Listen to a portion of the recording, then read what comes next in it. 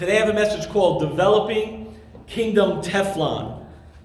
Now this word Teflon I need to explain somewhat because it means a few things. And one might right away think about Teflon in cooking pans and non-stick cooking pans, right? And one might think of the scientific word here that goes along with it is it's a synthetic resin made by polymerizing telefloethylene. That's a $3 word that I tried to say like 4 times and I was like, but I'm going to say it anyway. Yo, you can look it up. But the thing is growing up, we would say, be Teflon strong. You know, be Teflon strong. That had various meanings, right, in the world, Teflon. But Teflon strong basically describes to me someone who is managing to avoid criticism and keeping a good reputation. In other words, don't allow certain comments and stick to you. Be Teflon strong, right? Sticks and stones may break your bones, but names will never hurt you. Yes, they will. They will hurt. That's a stupid saying. I don't know why people say that and repeat that all the time, but we know that criticism and a word that you capture for yourself hurts. It hurts in so many ways. We need to be Teflon strong. Don't allow intimidation or negative criticisms to affect you in such a way that it derails you or stops you from doing what God has called you to do. And that's how I mean to use it. But don't allow the enemy to derail you. Don't allow the enemy to take you off your mission. Don't allow these negative words from stopping you from going forward and doing kingdom work, doing what God has called you to do. Now, it could also mean that you don't respond to anything, any kind of thing that comes your way. So that, I think, is taking things too far. Like, for example, if you did something wrong, or there's you're doing some kind of scandalous thing, right? Some wrongdoing. That could be a problem. And so if you're like, oh, it has no effect on me, I'm Teflon strong. No, that's taking it a little bit too far. That's probably taking it way too far. Because as Christians, for sure that's problematic.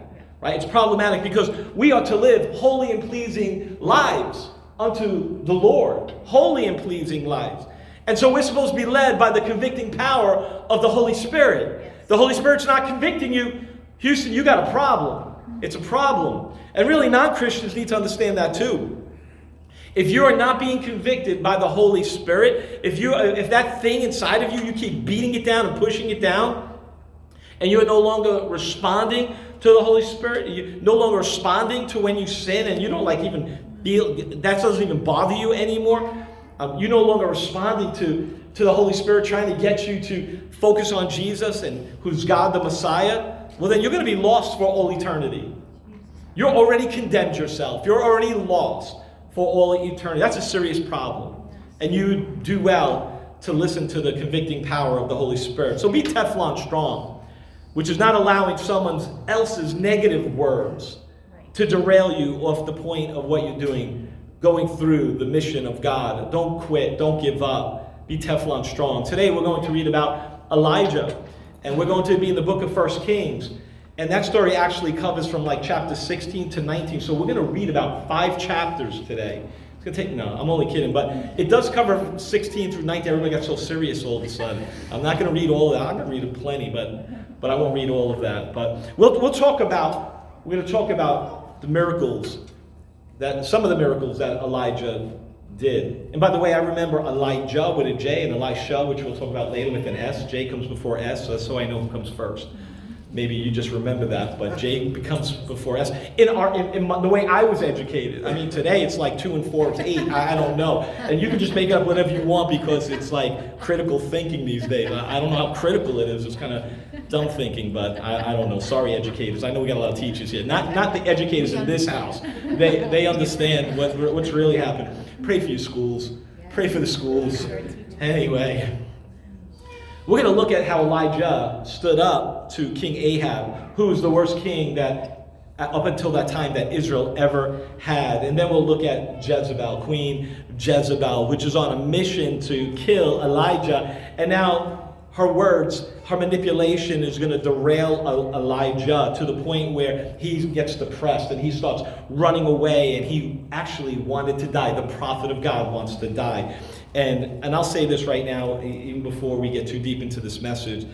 when we allow fear and intimidation to derail us, when we stop holding on to the promises of God, we start to get off mission, right? And even then, it starts to hit us in different ways. Different stages of anxiety and depression and other health issues start to emerge. And we'll read about some of those dangers and effects as we get into it, because of fear, because of imitation, because of wrong understanding. And we'll see what God does to help Elijah, in a sense, get back on track and stay on mission. But Elijah is never the same. I believe he was never the same. And so I want to give this warning as well to leaders, and watch your life and your doctrine closely. Watch your life and doctrine closely, especially if you're a charger type of person that wants to work, and then work some more, and then work some more, right? There's charger personalities. Like I said, sometimes to me, I have to just be like, okay, it's time to stop. And usually that's when I can't see straight, and I'm dizzy, and I'm like, oh, I think I've been working too long. I need some rest, right?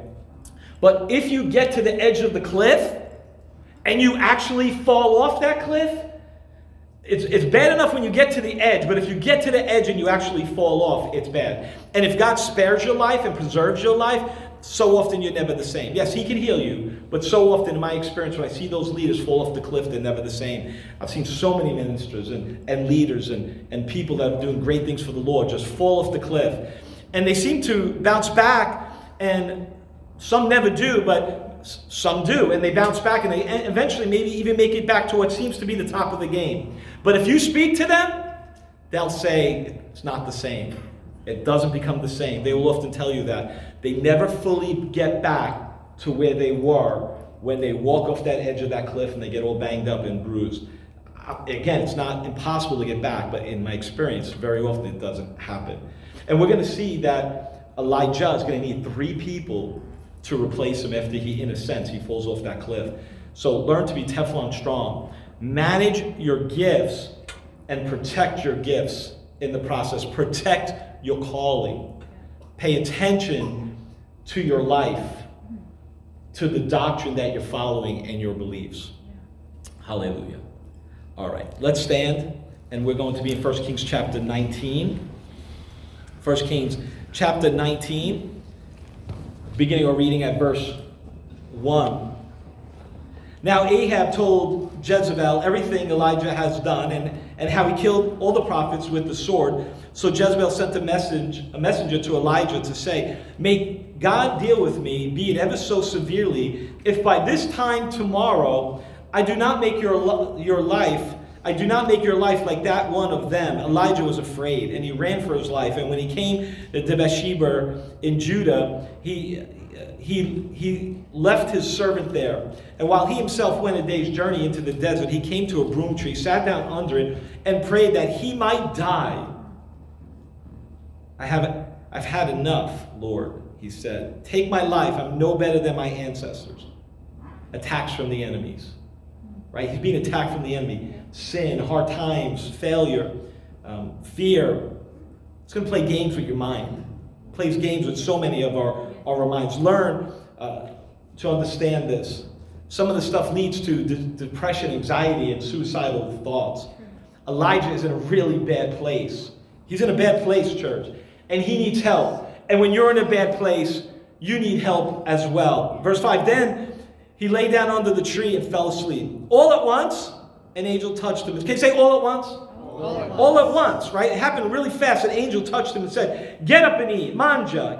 Go eat." Right? And he looked around, and there by his head was a cake of bread baked over hot coals. How cool would that be if you just get up and you have desserts just waiting for you? Yes, right. And a jar of water. And he ate and drank and then lay down again. Then the angel of the Lord came back a second time and touched him and said, "Get up and eat, for the journey is too much for you." So he got up and he ate and he drank, and strengthened by the food, he traveled for 40 days and 40 nights until he reached Horeb, the mountain of God. And there he went into a cave and he spent the night. Father God, I pray, bless this word, oh God. Bless all that is being said here, oh God. Lord, open up our understanding for the scripture and what is happening here. Give us clarity, I pray, oh God.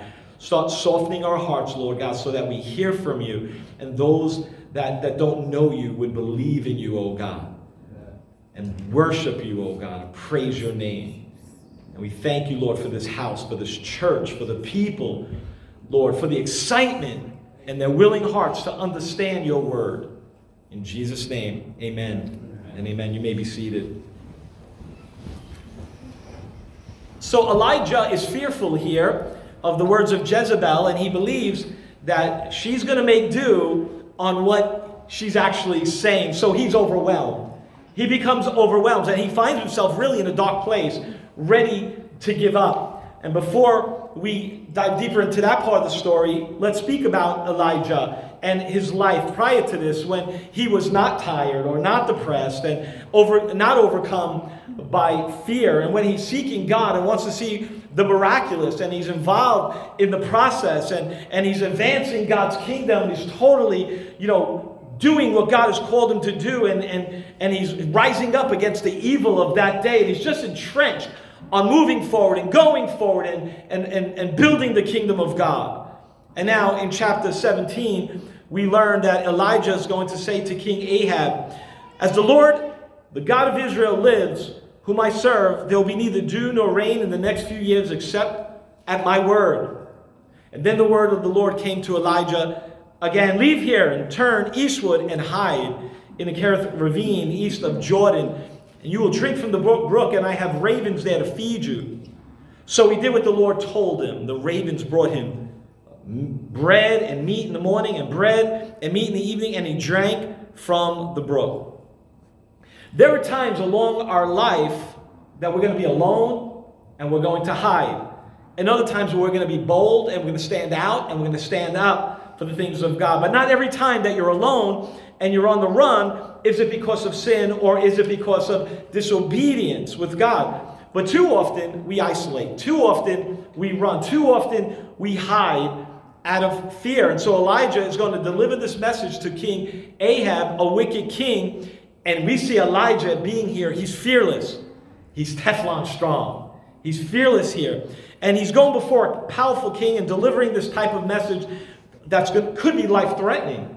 But again, Elijah, Teflon strong. He doesn't care. He's bold. And remember, Ahab at this time is the worst, most ungodly king that Israel had at that time. And Elijah obeys God. He delivers that message, and then he leaves. What I call dump and run. He just boom, and then he's gone. Where did that guy go, All right. But God doesn't tell him to just leave. He tells him to go in hiding. And so then these ravens, which usually represent evil, in this case they're actually doing good. But these birds, these ravens, are usually evil. But here they bring Elijah meat, and they bring him bread to survive. And then there's a brook there, and he starts drinking water from the brook. Now, later in the story, we're going to learn that Queen Jezebel rises up against Elijah. And then what does Elijah do? He goes into running and hide again. But this time, it's different. This time, he's doing it on his own. He's not doing it because God said so. And so there's a lot of lessons in this story as you break this apart. For one thing, God doesn't always do the same thing twice. He doesn't always do it the same way he did it the first way. And so that keeps us on our toes, and this should make us pay attention. And really, this means that just because he did it one way doesn't mean he does it the second time. So pay attention. Listen to what he's saying. Settle it down. And listen to what God wants you to hear. And sometimes when you hear that voice, he will lead you in a different direction than he did last time. Sometime later, the brook dried up. And he was told to go meet a widow at Zarephath who would feed him and give him a place of shelter and rest. This widow was there with her son, and she seemed to be poor. Maybe not. She had a house, but she didn't have food for sure. And actually, she was going to make her last meal for her and her son and then die. But God had a different plan. God always has a different plan so often than what we think, right? And he sends her a prophet Elijah. Now, a prophet is a spokesperson for God, often ministers of prayer and the preaching of the word and bringing praises to God. The prophet would often encourage and help build up the church and equip the saints of God and really people in general. But also the prophet brought correction, comfort, exhortation, and also often edification to the church. Now, at least two miracles we're seeing here. Elijah tells the widow to make some food, even though she just had enough for one meal. This is what the Lord says to Elijah in verse 14. For this is what the Lord, the God of Israel, says, the jar of flour will not be used up, and the jug of oil will not run dry until the day the Lord gives rain on the land. Verse 15, she went away and did as Elijah has told her. So there was food every day for Elijah and for the woman and her family. And for the jar of flour was not used up, and the jug of oil did not run dry, keeping with the word of the Lord that spoke to Elijah.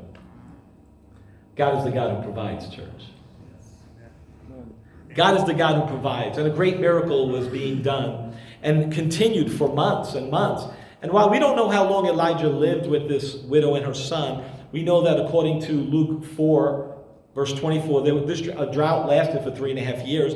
In fact, James 5 tells us, beginning at verse 16, the prayer of a righteous man is powerful and effective. Elijah was a man, a person, just like us. He prayed earnestly that it would not rain, and it did not rain on the land for 3.5 years. And again, he prayed, and the heavens gave rain, and the earth produced its crops. Prayer is always, not often, but always the key to success in life if we're going to be kingdom builders and soul winners. If we want God to move powerfully in our lives and homes and churches, right, and cities. And without it, the people of God remain weak. But when we learn how to dwell in the house of the Lord and in his presence and pray and praise regularly, right, and put these things to practice, a mighty work of God starts getting done. Elijah was just like us. Elijah was human. Elijah was a person like us in the flesh. But he learned how to pray, and he learned how to reach heaven and spirit to spirit, speaking to God. And God answered his prayers. And God wants us to have that kind of zeal and come before him as well. Now, I want you to realize that the drought didn't come because Elijah willed it. It came because God willed it. God desired it. That's what God wanted. But Elijah was being faithful and being utilized by God. He heard from God. He operated by faith, and he was utilized greatly for the kingdom of God. He prayed, and the rain stopped. Later he prays, and the rain will start again. But now in the story, there's drought. There's drought. Chapter 17, verse 17. Sometimes later, the woman who owned the house became ill. The son of the woman became ill. He grew worse and worse and finally stopped breathing. She said to Elijah, what do you have against me, man of God? Did you come to remind me of my sin and kill my son? Notice how the blame game starts right away. Notice how they're blaming the prophet right away, and then they go blaming God right away. The widow and the son were about to die before Elijah even got there. And maybe weeks or months later, they've been living, and now they're going to blame that again. It's the blame game, starting to blame the prophet for the son's death. They got more time. They should be thankful and grateful. No, it's not what happens. Church, we need to stay Teflon strong. People are hurting, and hurting people hurt people. We know that, right? And so the blame game and the process started because sometimes you just lose you don't have the ability to cope. You can't see down the road. You don't have no hope. You don't see greater days ahead of you. And so you took it out on the church. You took it out on the prophet. You took it out on the pastor. You took it out on other believers around you. That's what we see happening in society. But Elijah, he remains Teflon strong. He remains strong in his faith, in his purpose, and in his mission. Elijah prays for the son, brought him back to life. Another great miracle is done. Now, chapter 18 starts off by saying, after a long time, in the third year, the word of the Lord came to Elijah. Go and present yourself to Ahab, and I will send the rain on the land. And Elijah went to present himself to Ahab. Now, the famine was severe in Samaria, and Ahab summoned Obadiah, who was in charge of the palace. Obadiah was a devout believer in the Lord, it says. While Jezebel was killing off the Lord's prophets, Obadiah took 100 prophets and hid them in 2 caves, 50 in one cave, and supplied them with food and water. Not only were the prophets, the people dealing with this drought, but the prophets were being slaughtered and killed off. In fact, as you read this story, you'll start to see that Ahab, the queen Queen Jezebel, started to institute these governmental houses of worship. These prophets of Baal would be eating at her table. And the goal was, I believe, to kill off the prophets and the people of God and make Baal the chief deity and Baal worship the official state religion. And many governments today are pushing their same personal agendas across their land. They want to destroy Christianity in the process, but we must be Teflon strong. We must stand strong and be united in Christ Jesus. And persecution is going to arise as we start getting closer to the end time and around the world. And our banks and all this stuff is going to start changing as we go to like a digital currency. It's going to get easier. Or the credit cards, we see them shutting down banks and shutting down credit cards, right? And maybe these things are going to happen to even us, and we go as Christian views are being looked less upon, and maybe our governmental views on their policies of Christians, we start looking at things a certain way, and they'd be like, "You're a Christian? We're shutting your bank account. We're going to persecute you. We're going to harm you in some way." We're going to have to make some tough decisions what we believe, right? Trust God or trust man? Trust God and obey God, or follow the worldly system? Ahab and Jezebel represents the power structure and the government of that day. And they were destroying and killing the believer, the prophets of God. Now Obadiah, a devout believer in the Lord Jesus Christ, hides 100 prophets. 50 in one cave, 50 in another cave, and then he's going to feed them and give them water. Now Obadiah is working for the king. He's in charge of the palace. I think that's so cool. And then one day he runs into Elijah. But notice this, that even though King Ahab is doing some terrible things, Obadiah trusts God. And Obadiah, the devout worker, is working in the palace. And Obadiah is serving the Lord. And he saves many, many people. Even though he worked for a wicked king and a terrible, broken world system. Church, we're working in a broken world system. But you ask God to raise you up to a new level wherever you are. Obadiah worked for one of the worst kings of that day, and yet he was used mightily for the kingdom of God. Remember, for about 3 years, King Ahab and Queen Jezebel are killing prophets, and they can't find Elijah. He's being protected. They want him dead. And Obadiah just goes for a walk, runs into him, and finds him. Really? Just by choice, just by accident, right? Really? No, I don't think so. This is all part of God's perfect plan and timing. Just think about it. You're going for a normal stroll, make a wrong turn somewhere, and you run into someone. It's a divine appointment. That's what I believe it is. And you might think it was a coincidence. You might think it was by chance. No, it was God had a plan and purpose for you, and that was a divine appointment. Especially when you're praying for divine appointments. Look, when I go out to the marketplace today, give me a divine appointment. You run into someone you haven't seen for a long time, you're like, I'm not going to say anything. It's great faith. God is at work, even when we don't see it. Even when we don't feel it. God's at work. Even when we don't understand it. He's the God that never sleeps. He is the God who can do all things. He is the God of impossible. Nothing is too difficult for our God. We need to get that in our presence and in our mind. Nothing is too difficult for God. He places people and positions and opportunities in our life all the time. We're not paying attention.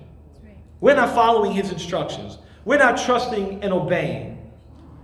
So Elijah goes out, as God told him, and he meets with King Ahab.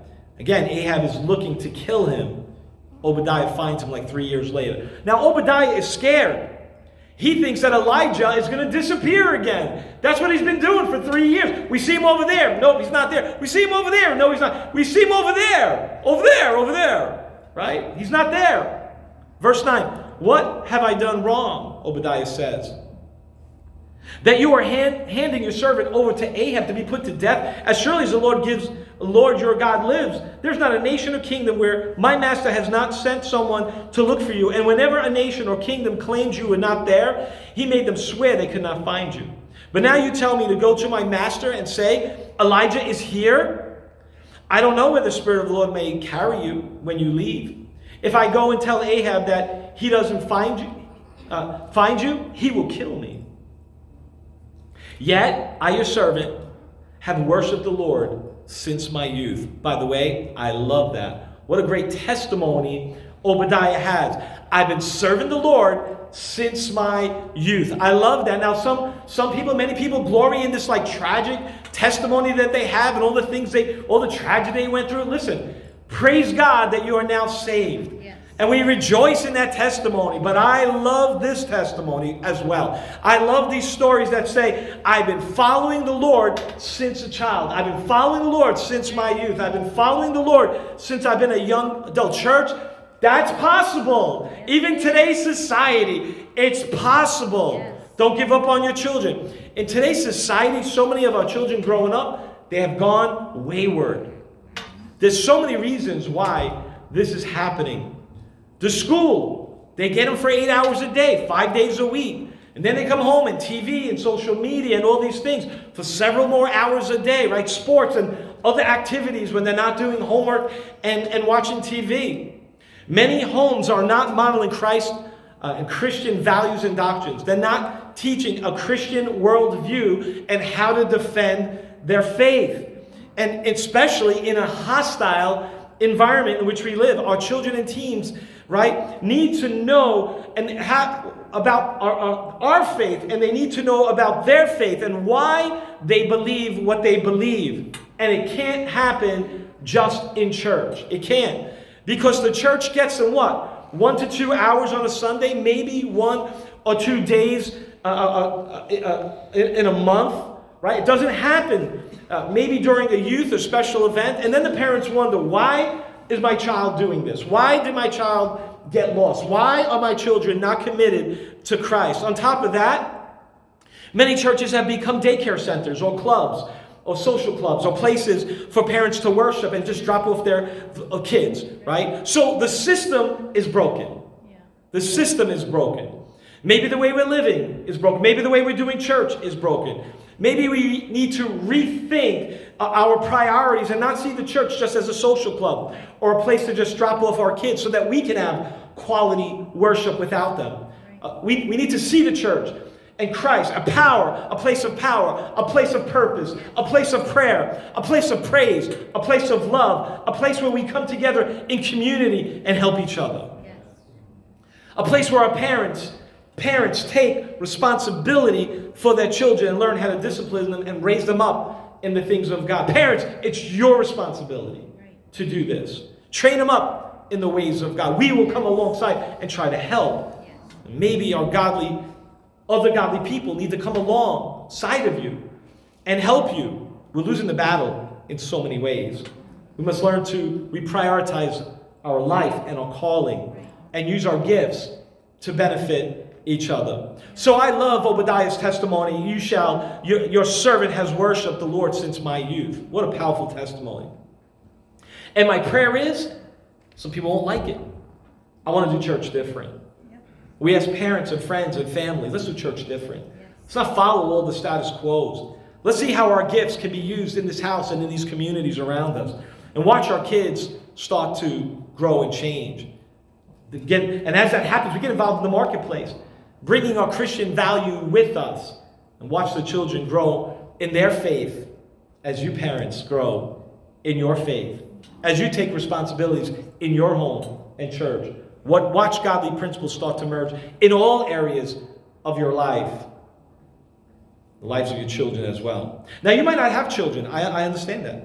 But that doesn't mean you can't be a spiritual parent or guardian, right? Or help out other families. This is my prayer. This is what I want to see happen.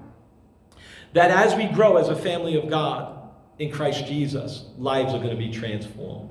And it's for all of us to do that. Let's also develop Kingdom Teflon in the process. Stop worrying about what the world says, and start worrying about what the Bible says. Yes. Can I get a better amen than that? I'm going to say it again, right? Stop worrying about what the world says, and start worrying about what the Bible says and the church says. Amen. If we don't buy into this, why should the world? Start implementing godliness and holiness in the home, and starts taking the church and the saints of God seriously, and dwelling in this house seriously, and being around this altar seriously, and about praise and worship seriously. And watch what God does. Hallelujah. He will transform hearts. So we're not looking to just be other churches.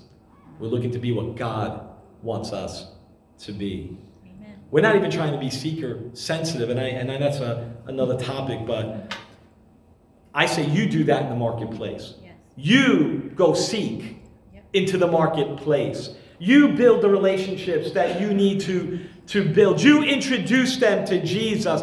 You introduce them then to your church family. But when it comes to this house, when it comes to coming in here, we want to celebrate. We want to worship the things of God. We want to pray passionately. We want to see God move powerfully, right? We don't want to water it down. We don't want to bring in the clowns. We don't want to turn the church into some kind of circus thing and a sideshow. When every person walks into this house, we want them to powerfully experience the love of God.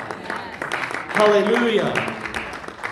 We want people to feel His embrace and have a relationship, a place that's safe, a place where people can get together and advance the kingdom of God, a place where God's word goes out boldly and worship goes up powerfully, and we worship in spirit and truth. And yes, this should pour over to the street in the marketplace. Absolutely. For others to experience. Bring it to them, church. Bring it to them. But first, we need to make sure that we're building this church on a solid foundation. Jesus is that foundation. We keep making it seeker service and start watering it down all the time to please the world. We're out of our mind. But you live in that world. So when you're going out there in the marketplace, you bring them Jesus. But in here, we're building on the solid foundation. We must get that right. We must get that right. Our DNA must ooze Jesus. When someone bumps into you, Jesus pours out of you. He's the King of Kings. He's the Lord of Lords. He's the great I am. He's the only way to Father God. And the Bible is God's words to us. Cherish it. Love it. Study it. Embrace it. While others don't want to hear it, they might make fun of you. They might call you names. You might lose your job one day. Be Teflon strong. Stay the course. Go forward by faith and fulfill the Great Commission. But even someone like Obadiah, who's been serving since he was a child, when his life was in jeopardy, he got scared. It happens.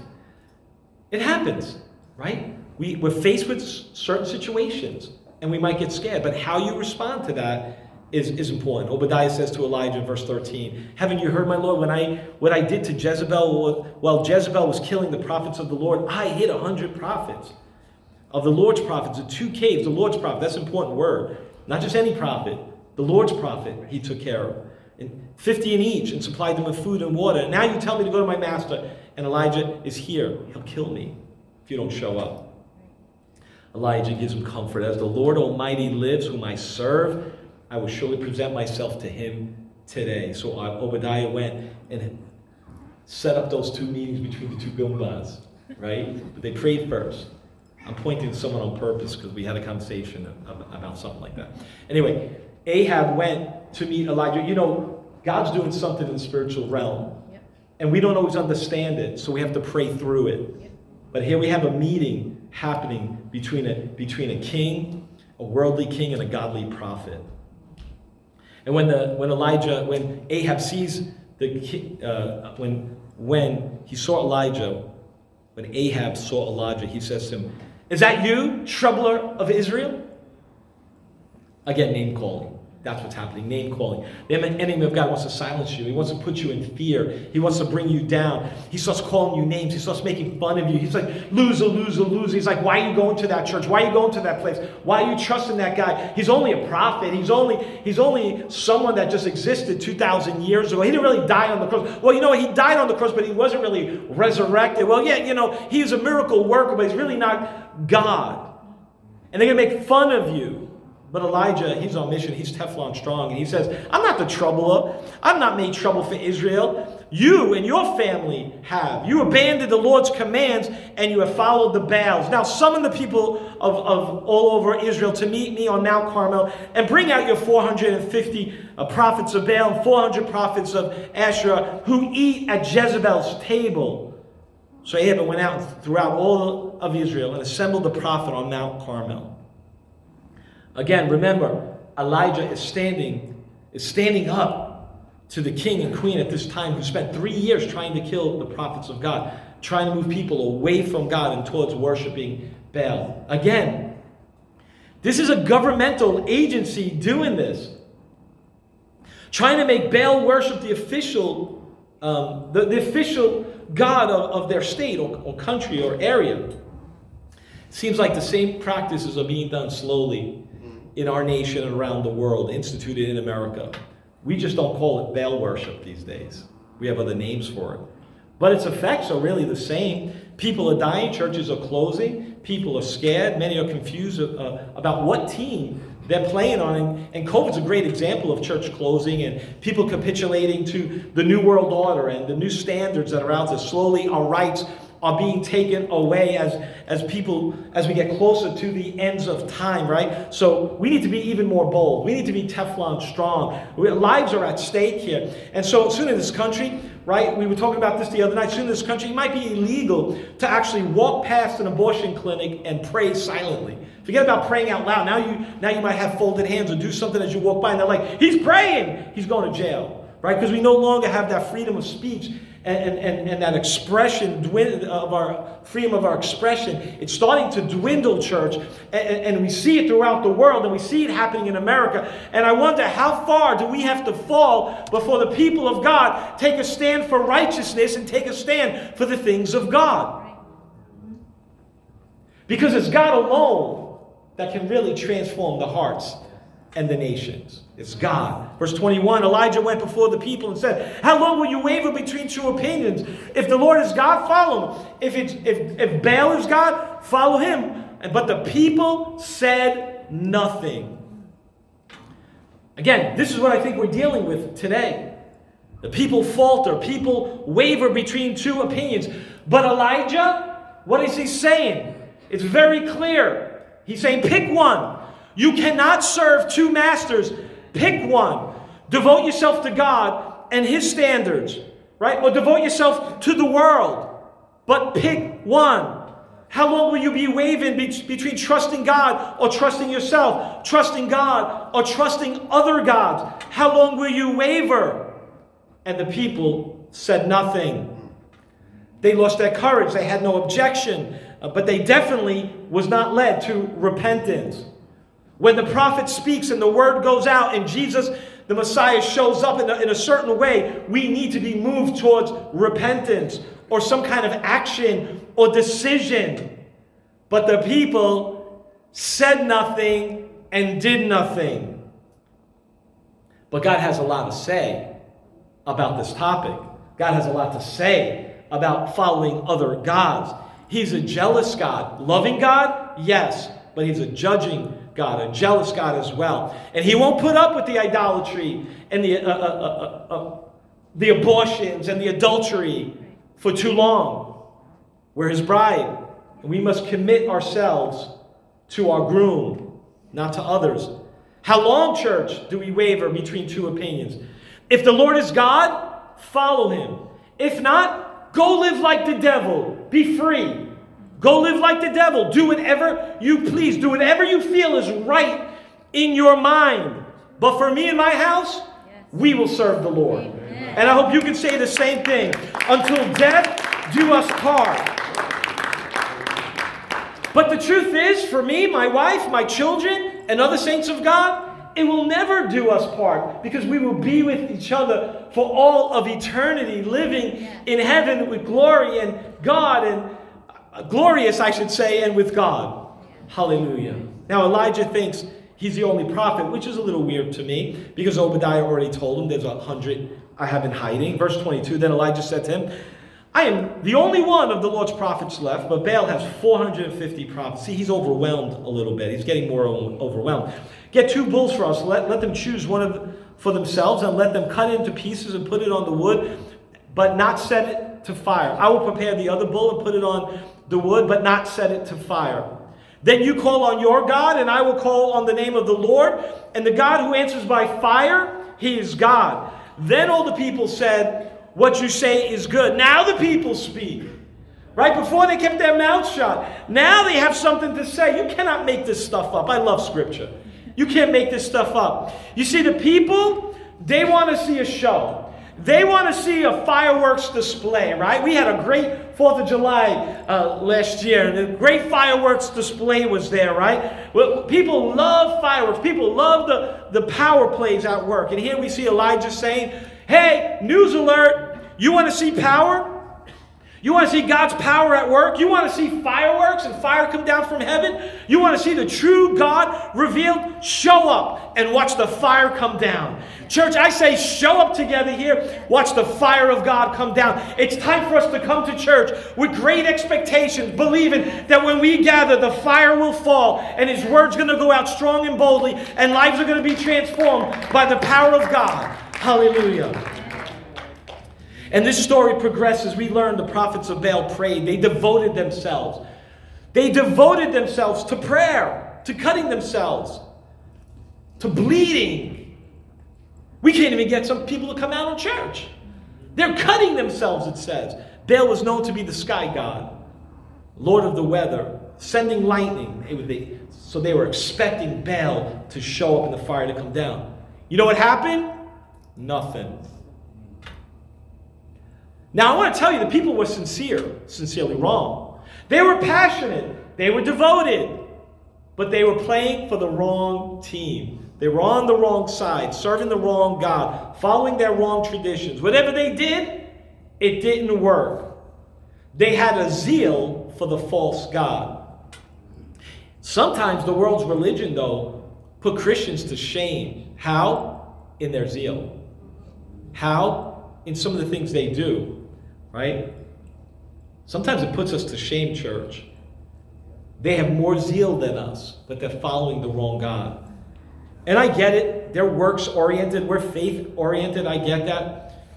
We know that you cannot be saved through works. It's a gift from God. And so if you don't know Jesus, you speak to Him from your heart. It's time for us to take a chance with Him. Lord, I'm going to give my life to you. Lord, I repent. Lord, I'm going to dedicate my life to you from this day on. Maybe you haven't done that in years. It's time for you to just do it. Be bold and just do it. Lord, I need you. Speak to Him from your heart. Invite Him in. Repent for your sins. And then go live for Him. But He needs to be master of your life, not just a friend. He is a friend, but He needs to be master of your life. So after salvation, we work unto God, and then our zeal and passion for Him should be strong. And we should be some of the best leaders and workers in the workforce because we serve God. We work unto God. And we walk in His power and His authority. And if that's not you and you're not doing that, shame on you. Verse 27, at noon Elijah began to taunt them.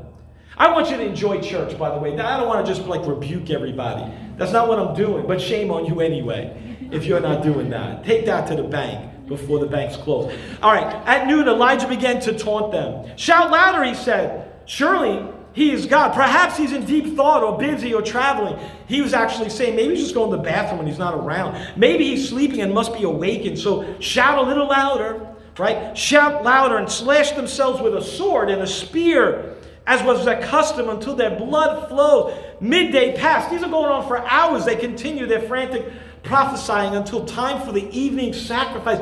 All day, cutting, yelling, chanting, doing. There was no response. There was no answer. No one paid attention. It's Elijah's turn. Man of God, full of faith. Verse 30. Elijah said, come closer. He repairs the altar, which was in ruins. He wanted to make sure people are paying attention. Sometimes I have to say, pay attention, church. Don't miss this word. Respect God's word.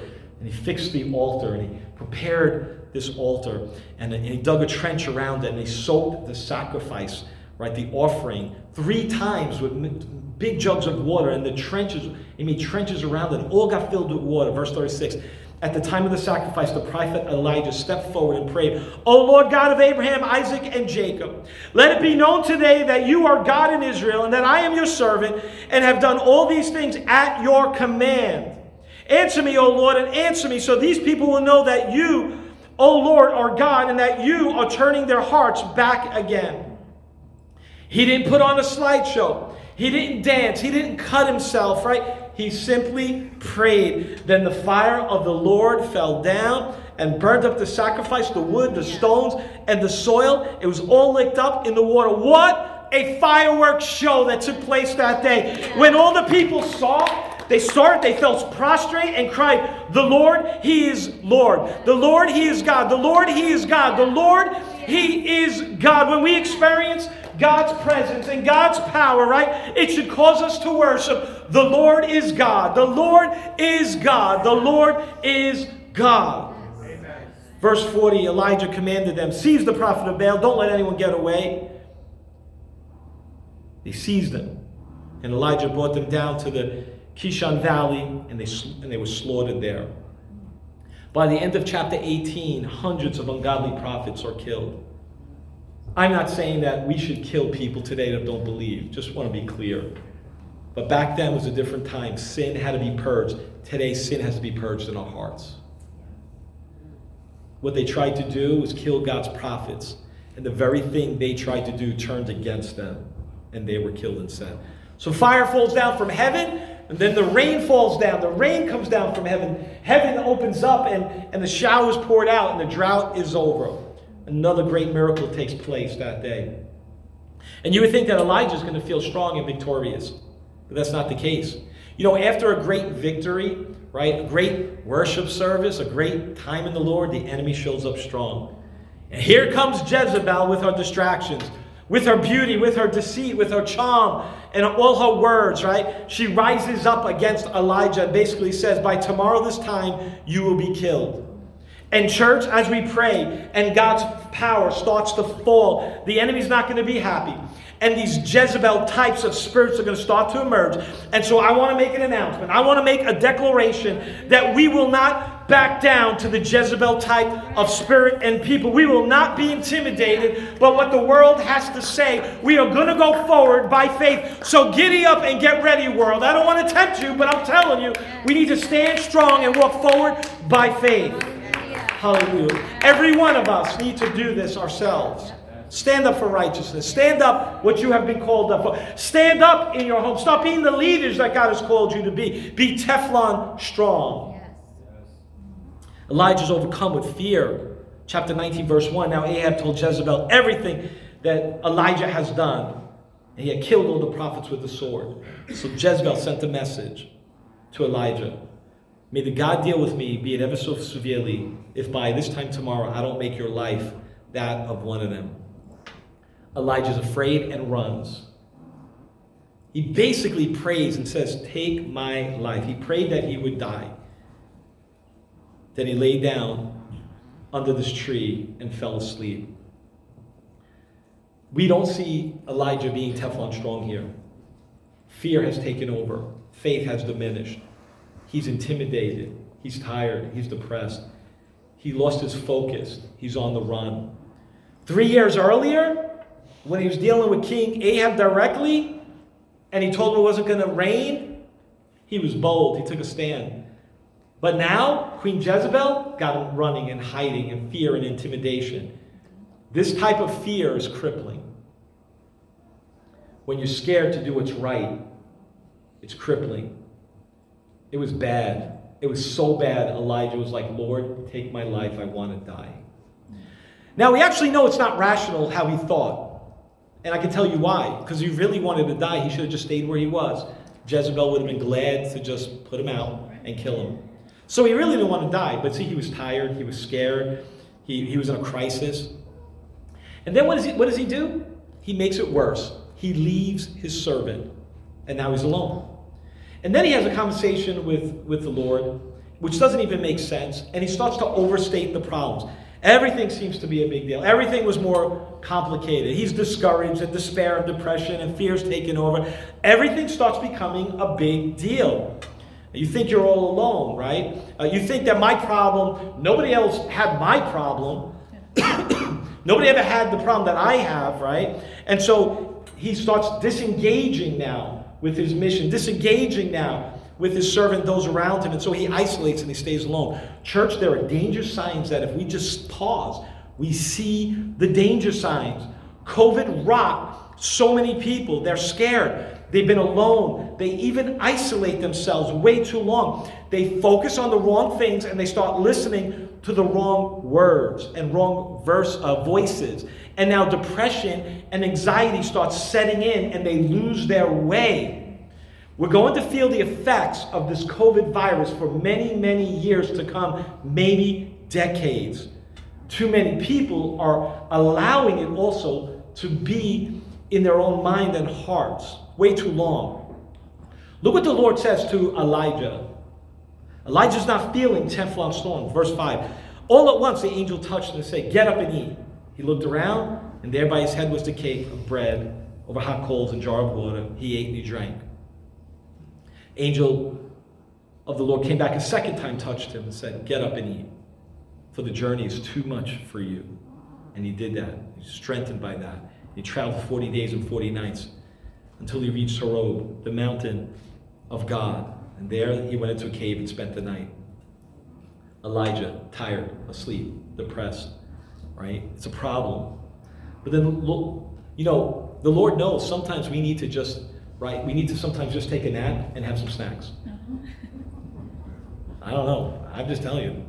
Sometimes I just need to take a nap and have some snacks. I'm going to tell you. I would also add a nice cold bowl of cereal at 10 o'clock at night does you wonders as well, too. But I don't know. Probably a nice steak for other people. But anyway, he woke him up again and he gave him, come on, you know, those cereal lovers know what I'm talking about. But anyway, I'm not saying it's good for you. But, you know, and you know, when you're going through these hard times, rewind that tape and just know when you're going through those hard times, rest and eating right is really important. So if you're going through those whole times, you can comfort yourself a little bit, but don't stay there too long, right? Food can do wonders for you, but sometimes you do need medical attention as well, on all seriousness, right? But other times you need to be pushed in that right direction. Go ahead and do it. Go ahead and do this. This is the right thing to do. Go ahead and do it, but you need to hear from God. And the word of the Lord came to him. What are you doing, Elijah?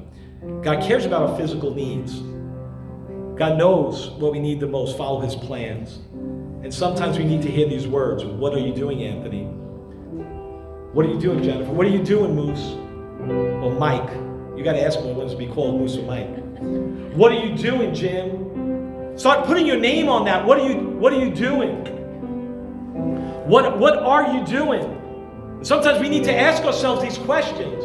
What are we doing? I ask myself that. Sometimes we need to challenge ourselves and challenge our friends and challenge our family. What are you doing, guys? What are you doing? Right? Because God is challenging us daily to do something. He wants us to rise up in our faith. What are you doing? He wants to focus our energy on our next steps. We need to stop listening to the voices that want to hurt us and bring us down and start listening to God's voices, God's voice that wants to lift us up and elevate us. Jump to verse 15. The Lord said, "Go back the way you came and go to the desert of Damascus." The Lord gave Elijah a new mission. Go to work. Right? Go to work.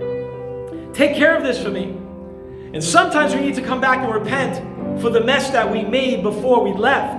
Sometimes we need to retrace our steps and make right for the wrong that we did. Sometimes when life throws us a curveball and we feel all beat up and banged up, you need a break, take a rest, that's fine. Eat some healthy foods, get exercise, but then refocus yourself and what are your next steps? And what is God telling you to do? We're not built alone or for isolation. We're to go to work. Go to work. Walk in your calling. It'll do wonders for your mind. Serve. It'll do wonders for your mind. Inside the house and inside the marketplace or outside the marketplace, wherever.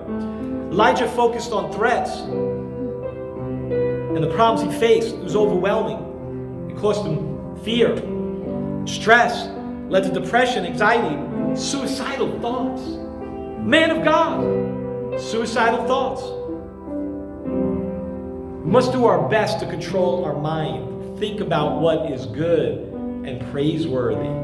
Read God's word. Start filling your mind with biblical words. You gotta start changing our thinking. God still has a plan and purpose for Elijah, and God still has a plan and purpose for everyone here listening to my voice. God sends Elijah on a 40-day journey in verse 15. You can read all about that, and in that section, there were 7,000 prophets that the Lord had for him. I want you to notice something.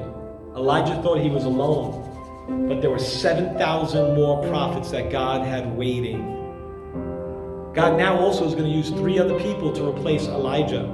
The king of Aram, the king Jehu, and the one prophet Elisha. And they will continue to do the work of Elijah. In fact, Elisha is going to go on and do double the miracles of Elijah. But it took 3 more people to accomplish what that one prophet did. And I wonder, those voices that you've been listening to, that criticism and all that stuff that have derailed you and taken you off mission, how many other people have suffered because you didn't do what God has called you to do? How many other people have to be raised up because you sit down?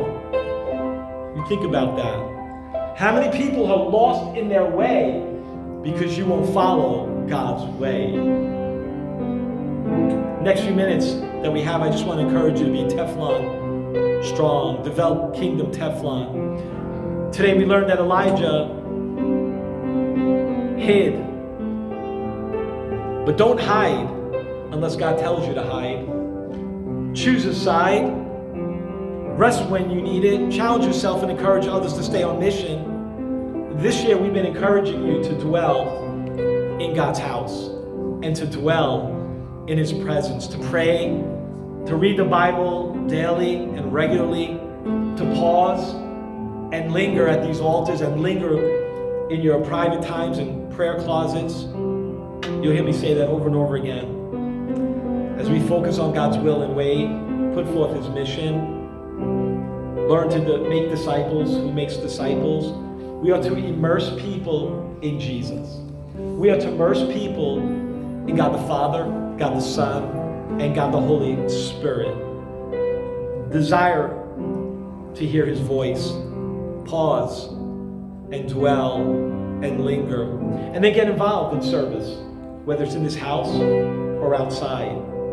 We're blessed to be a blessing. We are to be fruit bearers. Bring the gospel message in life, in love, in liberty, in what you do. Teach yourself to stay focused on mission.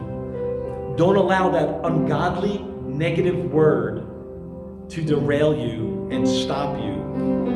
Even your own head talk, stop it. Start filling your mind with the right things. If you need prayer today, we want to pray with you and for you. If you're having trouble or feeling depressed or you're anxious, and if you're not here, call us. We'll pray with you. But maybe you want to even stand in lieu of someone else who needs that prayer. It's up to you. But allow other saints of God to pray with you and for you. God's going to do something in our hearts and our homes. Allow Jesus to heal you and to help you. He's going to do that in many ways, and He does that through His church. He does that through the body of believers. Allow the criticism to diminish and the faith to arise. Let's help us be Teflon strong in the name of Jesus. Let's stand. These altars are open. We're gonna worship and sing and worship and sing. If God's touching your heart, you want to pray. If you want us to pray with you, anoint you with oil, we'll do that too. But it's just a few more minutes and then we'll dismiss you. God loves you. Let's be Teflon strong.